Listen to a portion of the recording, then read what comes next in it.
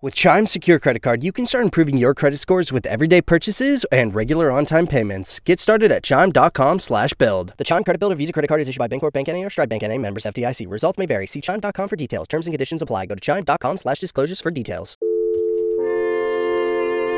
From the newsroom of The Washington Post.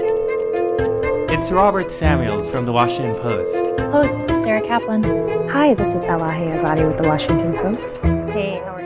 This is Post Reports. I'm Maggie Penman. It's Thursday, December 17th. Today, what Russia hacked, the big profitable companies laying off workers, and the new at-home coronavirus test. So on Sunday, Reuters broke a major story that the Treasury and Commerce Departments had been hacked by what appeared to be a nation-state adversary. That's Ellen Nakashima. She covers national security for The Post. She's been reporting on the broad, sophisticated hacking of U.S. federal agencies that went on for months. I did some reporting on that and quickly learned that it was the Russian Foreign Intelligence Service, SVR, which had also earlier, we learned in the week, hacked the top cybersecurity company called FireEye. And it turns out that all of these compromises were linked. It was quickly evident that this was going to be a major campaign and not limited to just a handful or a couple of agencies. The Russians had also gotten into the Department of Homeland Security. We also broke the story about the State Department, and the National Institutes of Health had also been compromised. And it looks indeed like there will be other federal agencies that have been hit. And it's not just the federal government. It's victims across the private sector, and not just in the United States, but in Europe, Asia, the Middle East. It's global. And how do we know that it was Russia? Or why do officials suspect Russia? Yes, and in fact, I should say that the U.S. government has not officially said that it is Russia. That is the conclusion, really, of U.S. intelligence analysts, but it is strongly believed to be the SVR. And they believe that because of tactics and techniques and signs that this agency has left behind, this is, in a way, keeping with what it has done in the past. In 2014 and 2015, the same agency, SVR, carried out another broad espionage campaign, cyber espionage campaign, that snared thousands of victims around the world, as well as the State Department, White House, and the Joint Chiefs of Staff at the Pentagon. And how long was this going on for? So this current campaign stretches back at least to March. And what the Russians did, evidently, was hack into this company called SolarWinds, get into this network management platform, and tamper with the software updates. These are the patches that, IT staff are routinely using to keep your software up to date, free of bugs, making sure it runs well. And it's good practice, good hygiene to just do it. And so when anyone who was running this platform called Orion, when they got these patches, which were coming out in March, April, May, would automatically get infected with malware that the Russians created. And this malware had a backdoor on it, sometimes called a Trojan, which would sneak in surreptitiously into your network and install a door of sorts that the Russians could open at will to walk in and look around your network if they chose to. I was going to say, it sounds like a Trojan horse. They were using these patches, which you're supposed to just install on your computer, and then they were in. Yes, exactly right. Now, they had a large pool of victims, right? The company SolarWinds said somewhere around 18,000 clients around the world were using this platform and getting these patches. The Russians, it appears that they were more selective and going after the ones they really cared about. And let's say they saw that the State Department had fallen into their net. Once they had that backdoor access, they would go in, root around, And importantly, they would put down markers where they knew that they could come in, they could stay there quietly for months, not detected. And in the meantime, they could go in and look at your emails, take emails, look at other parts of the system. And this is what makes them so potentially dangerous. So do we know what they were looking for and if they found it? So it's not clear yet what exactly they were looking for in all of these cases. I mean, we know in some cases they did take emails, or they were interested in emails, because why not? Emails are a high-value target. They give you a lot of information about what people are seeing, thinking, planning to do. But if you think also, if they were in Treasury, perhaps they were interested in knowing what sorts of sanctions might be coming down the road on Russia. And so there's really no one clear motive here that we're seeing other than classic espionage. So far, we haven't seen any evidence that they are using or have used this access to disrupt anything, take down or get into the electric grid. But nonetheless, it's very concerning, and it's got a lot of people in the federal government working late hours to try to figure out how broad this is, what they've gotten access to, what they might have taken, and what their motives might be. It seems pretty embarrassing for the U.S. that our agencies missed this, especially since some of the targets of the hacking were the very agencies like DHS that are supposed to protect us. So how did they miss this? So one thing people will say in their defense is that this was a very sophisticated attack. In fact, it wasn't like a frontal assault on the agency, but rather a more sort of devious, clever, what they call supply chain attack, because the Russians got into these agencies by compromising a company whose software products these agencies used. And that's just harder to detect. On the other hand, critics will say that these federal agencies like the DHS, like the State Department, which was hacked, 6 years ago by the same Russian organization, should have had much better detection abilities. So I remember after 2016, there was a lot of discussion about cybersecurity and how, U.S. agencies really needed to amp up protections.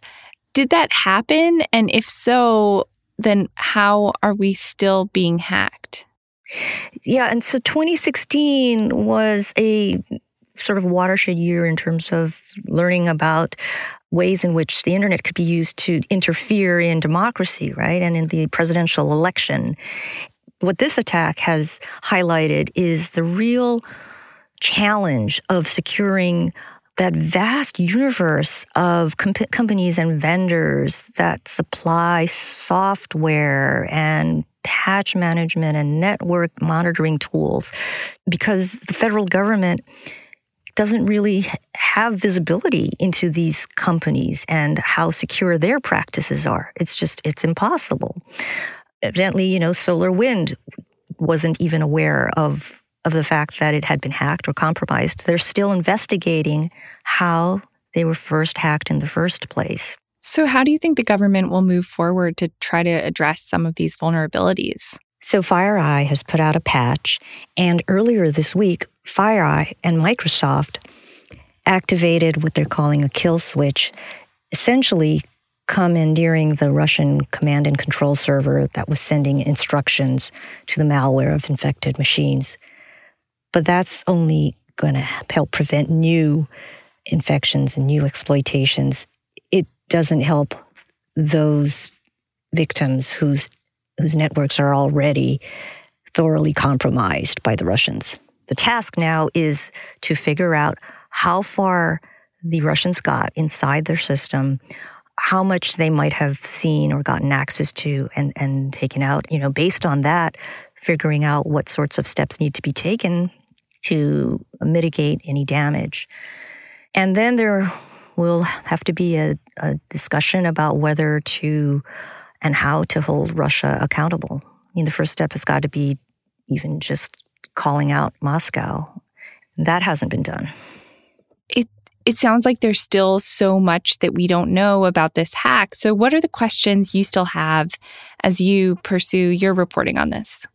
A key thing to remember here is that ridding the system of the intruders and restoring security is likely to take months because these hackers are among the most sophisticated and entered the network in a way that was undetected, were able to stay inside for months. It's been 6 to 9 months now where they were inside many networks without being detected. And that's because they were able to collect and use credentials like logins and passwords that enabled them to be inside and masquerade as authentic users. And so detection was difficult.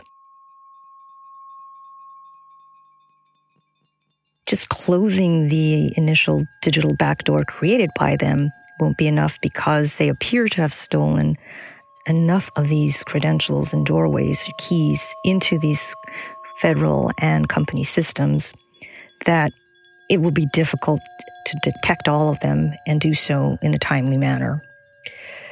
It could be months or years before we know the full extent of what the Russians had access to. Ellen Nakashima is a national security reporter for The Post.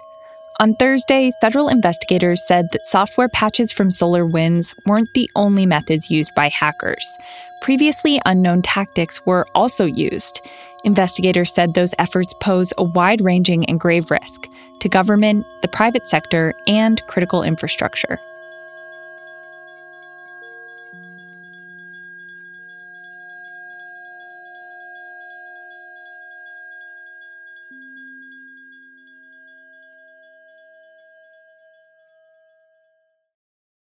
Welcome to Salesforce Fiscal 2021 Second Quarter Results Conference Call.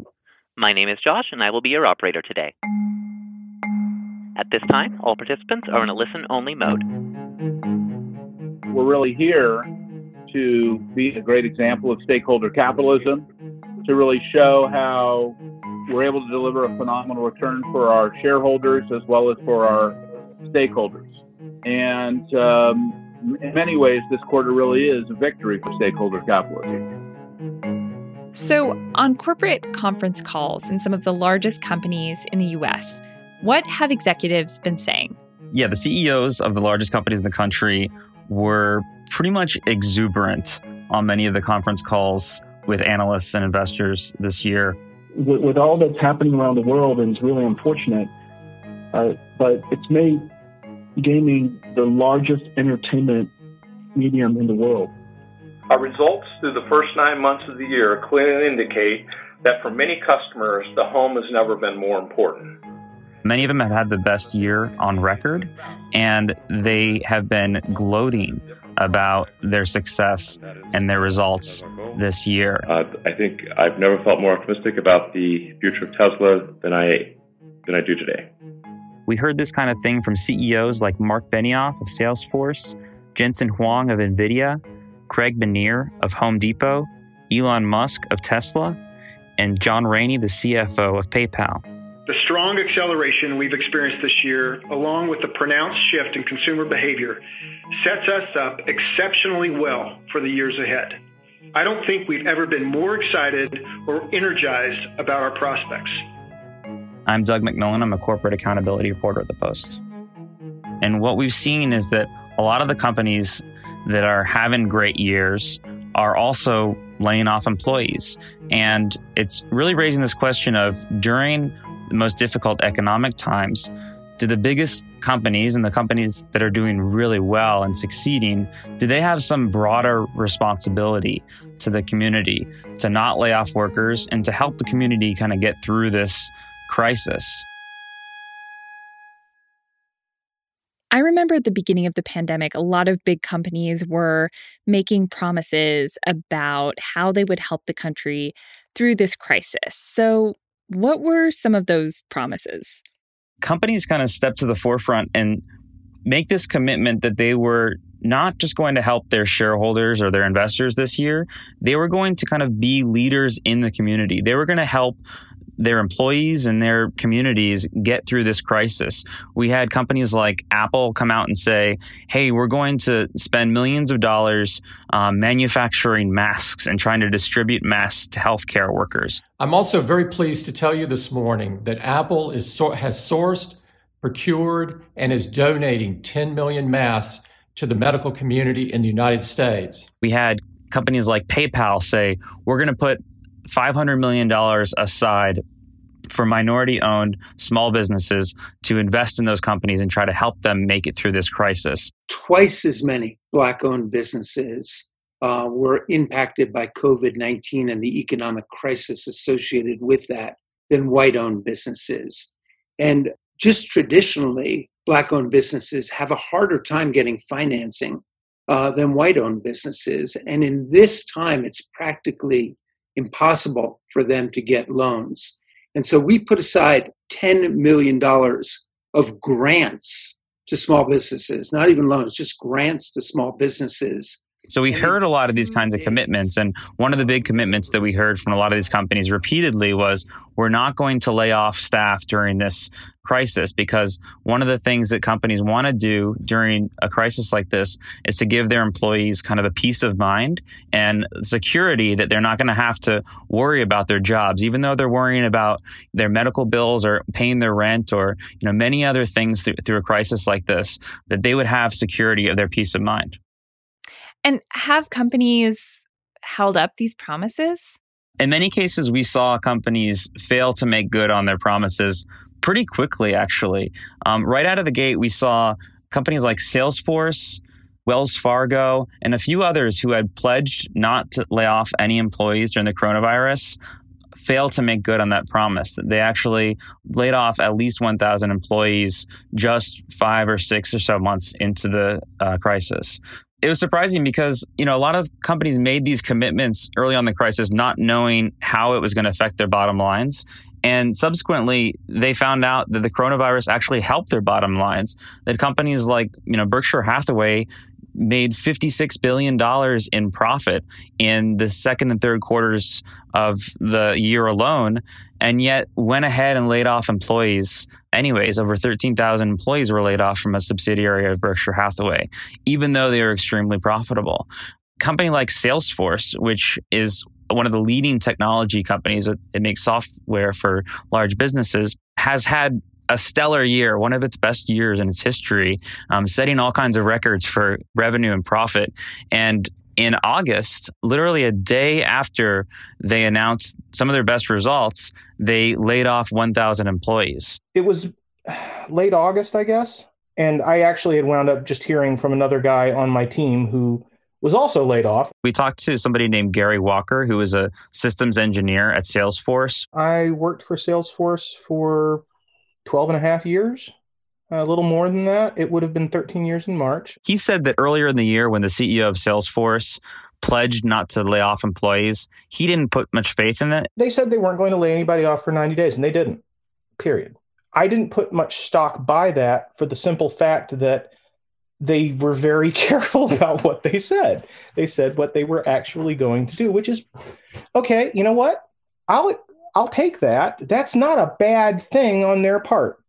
They kept to precisely what they said. At the same time, does it make their actions good? No. But does it make them, business sense? Yeah, it does. He was surprised to be laid off and he was a little bit frustrated, but he also made the point that, he's not one of the people who's suffering the most during the pandemic. Salesforce is taking care of him. They're giving him generous severance benefits. He has skills and he's going to be able to find another job. He's not too worried about that. The story is 30 million people who are out of work who didn't get 6 months of severance and 6 months of paid COBRA. The story is the people who don't have those options.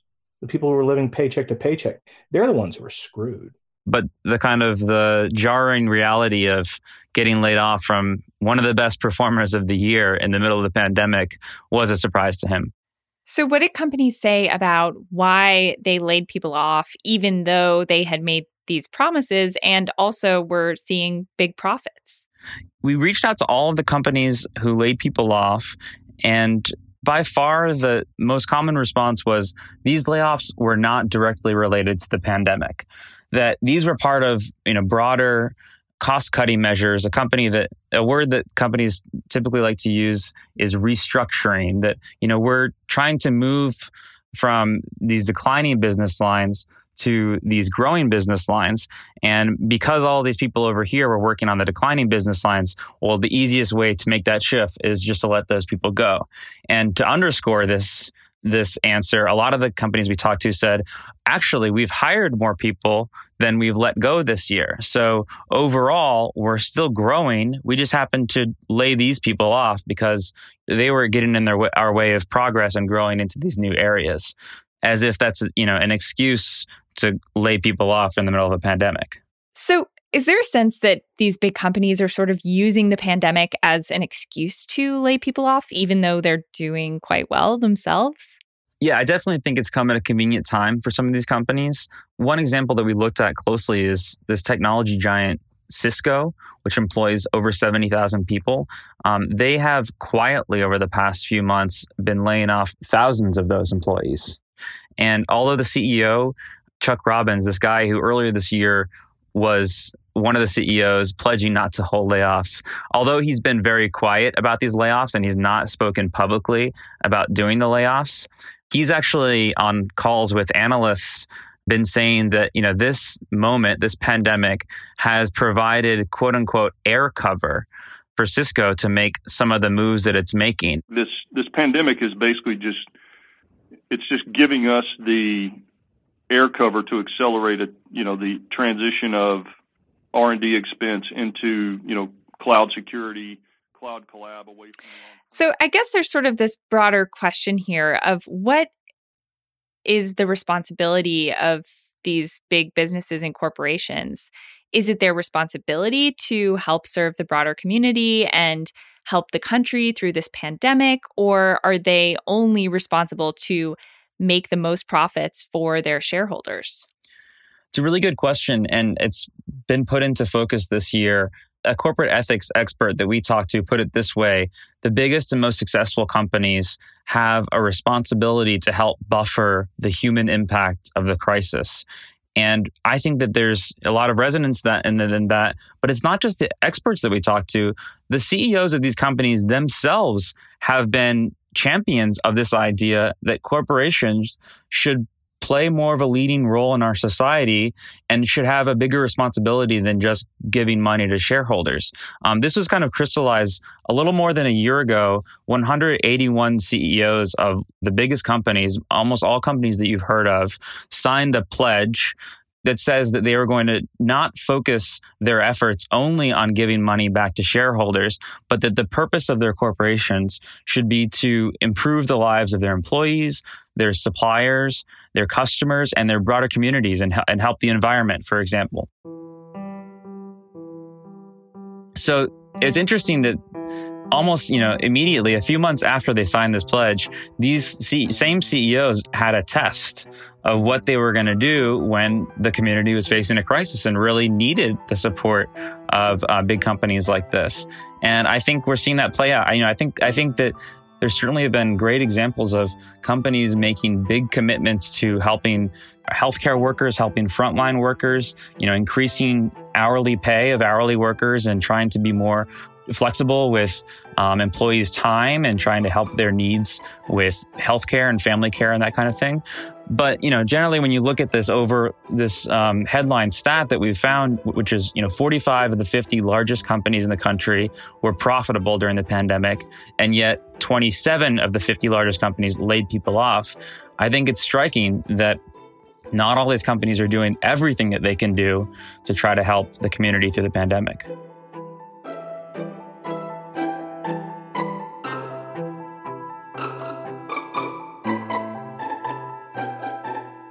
Doug McMillon is a corporate accountability reporter for The Post.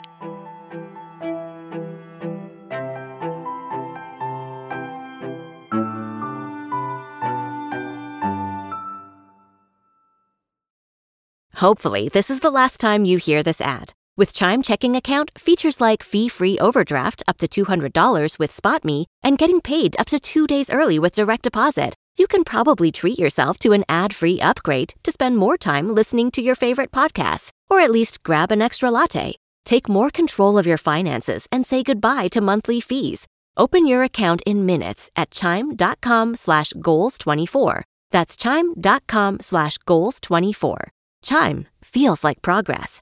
Banking services and debit card provided by the Bancorp Bank N.A. or Stride Bank N.A. members FDIC. SpotMe eligibility requirements and overdraft limits apply. Terms and conditions apply. Go to chime.com/disclosures for details. And now, one more thing. Just this week, first on Tuesday and then on Wednesday, the FDA authorized 2 new tests that you can take at home and get results instantly, within 15 minutes and know whether you're positive or negative for the coronavirus. William Won is a health and science reporter for The Post. This makes it in total 3 home tests that we now have. Last month in November, they approved this one called the Lucira Health All-in-One test. And this one is like a $50 test that all of these use swabs that you nasal swabs. That one, you plug that swab into a vial, put that vial into this portable battery device that uses a light to indicate a test result. And so as soon as 11 minutes whether or not you're positive. The second one, they just approved this Tuesday, is by a company called Ellume in Australia. That one is $30, also nasal swab, but you have to download an app. And so by Bluetooth, they'll transmit this result to your smartphone and you'll learn the result that way. The newest one that was authorized by FDA just on Wednesday, that one's the Abbott Binax Now. That one is a $25 test. It's a swab, and then you put on a cardboard, kind of like a pregnancy test. There's going to be lines, and the lines will tell you positive or negative. These tests are pretty accurate. They're more than 90% accurate in terms of detecting the virus, but they are not as accurate as the PCR tests, which are sent to labs and processed there. These are really, really great developments. The problem is it's in such short supply, all of them, for kind of the coming few weeks. The Lucira one, we're not going to even see them nationally until spring of next year. The Ellume one, they say they'll have 100,000 per day by January and somewhere near 1 million per day by middle of next year. The one that has the biggest chance of having a quick impact is the Abbott Binax Now one. That's because they've already been manufacturing these in the millions, tens of millions, and the federal government's been sending them around to nursing homes and schools across the country. The difference now is they're approving it for home use. It's really exciting news. We've been waiting for these home tests for a long time, but there's limitations. These are not coming for a while, at least not in mass quantities.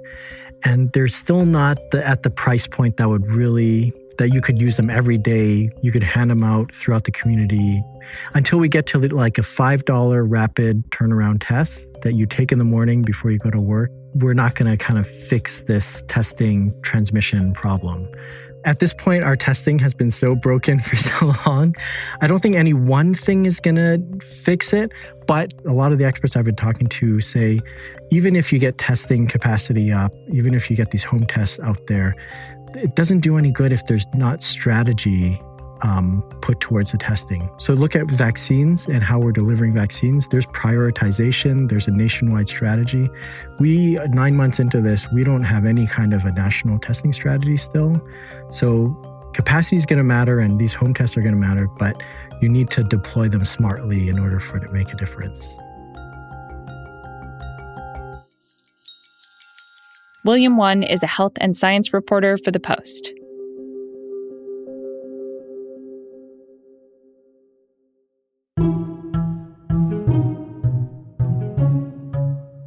That's it for Post Reports. Thanks for listening.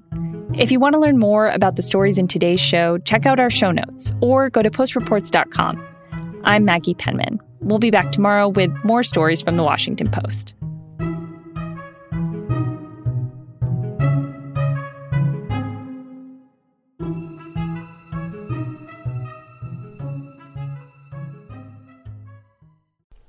Spring.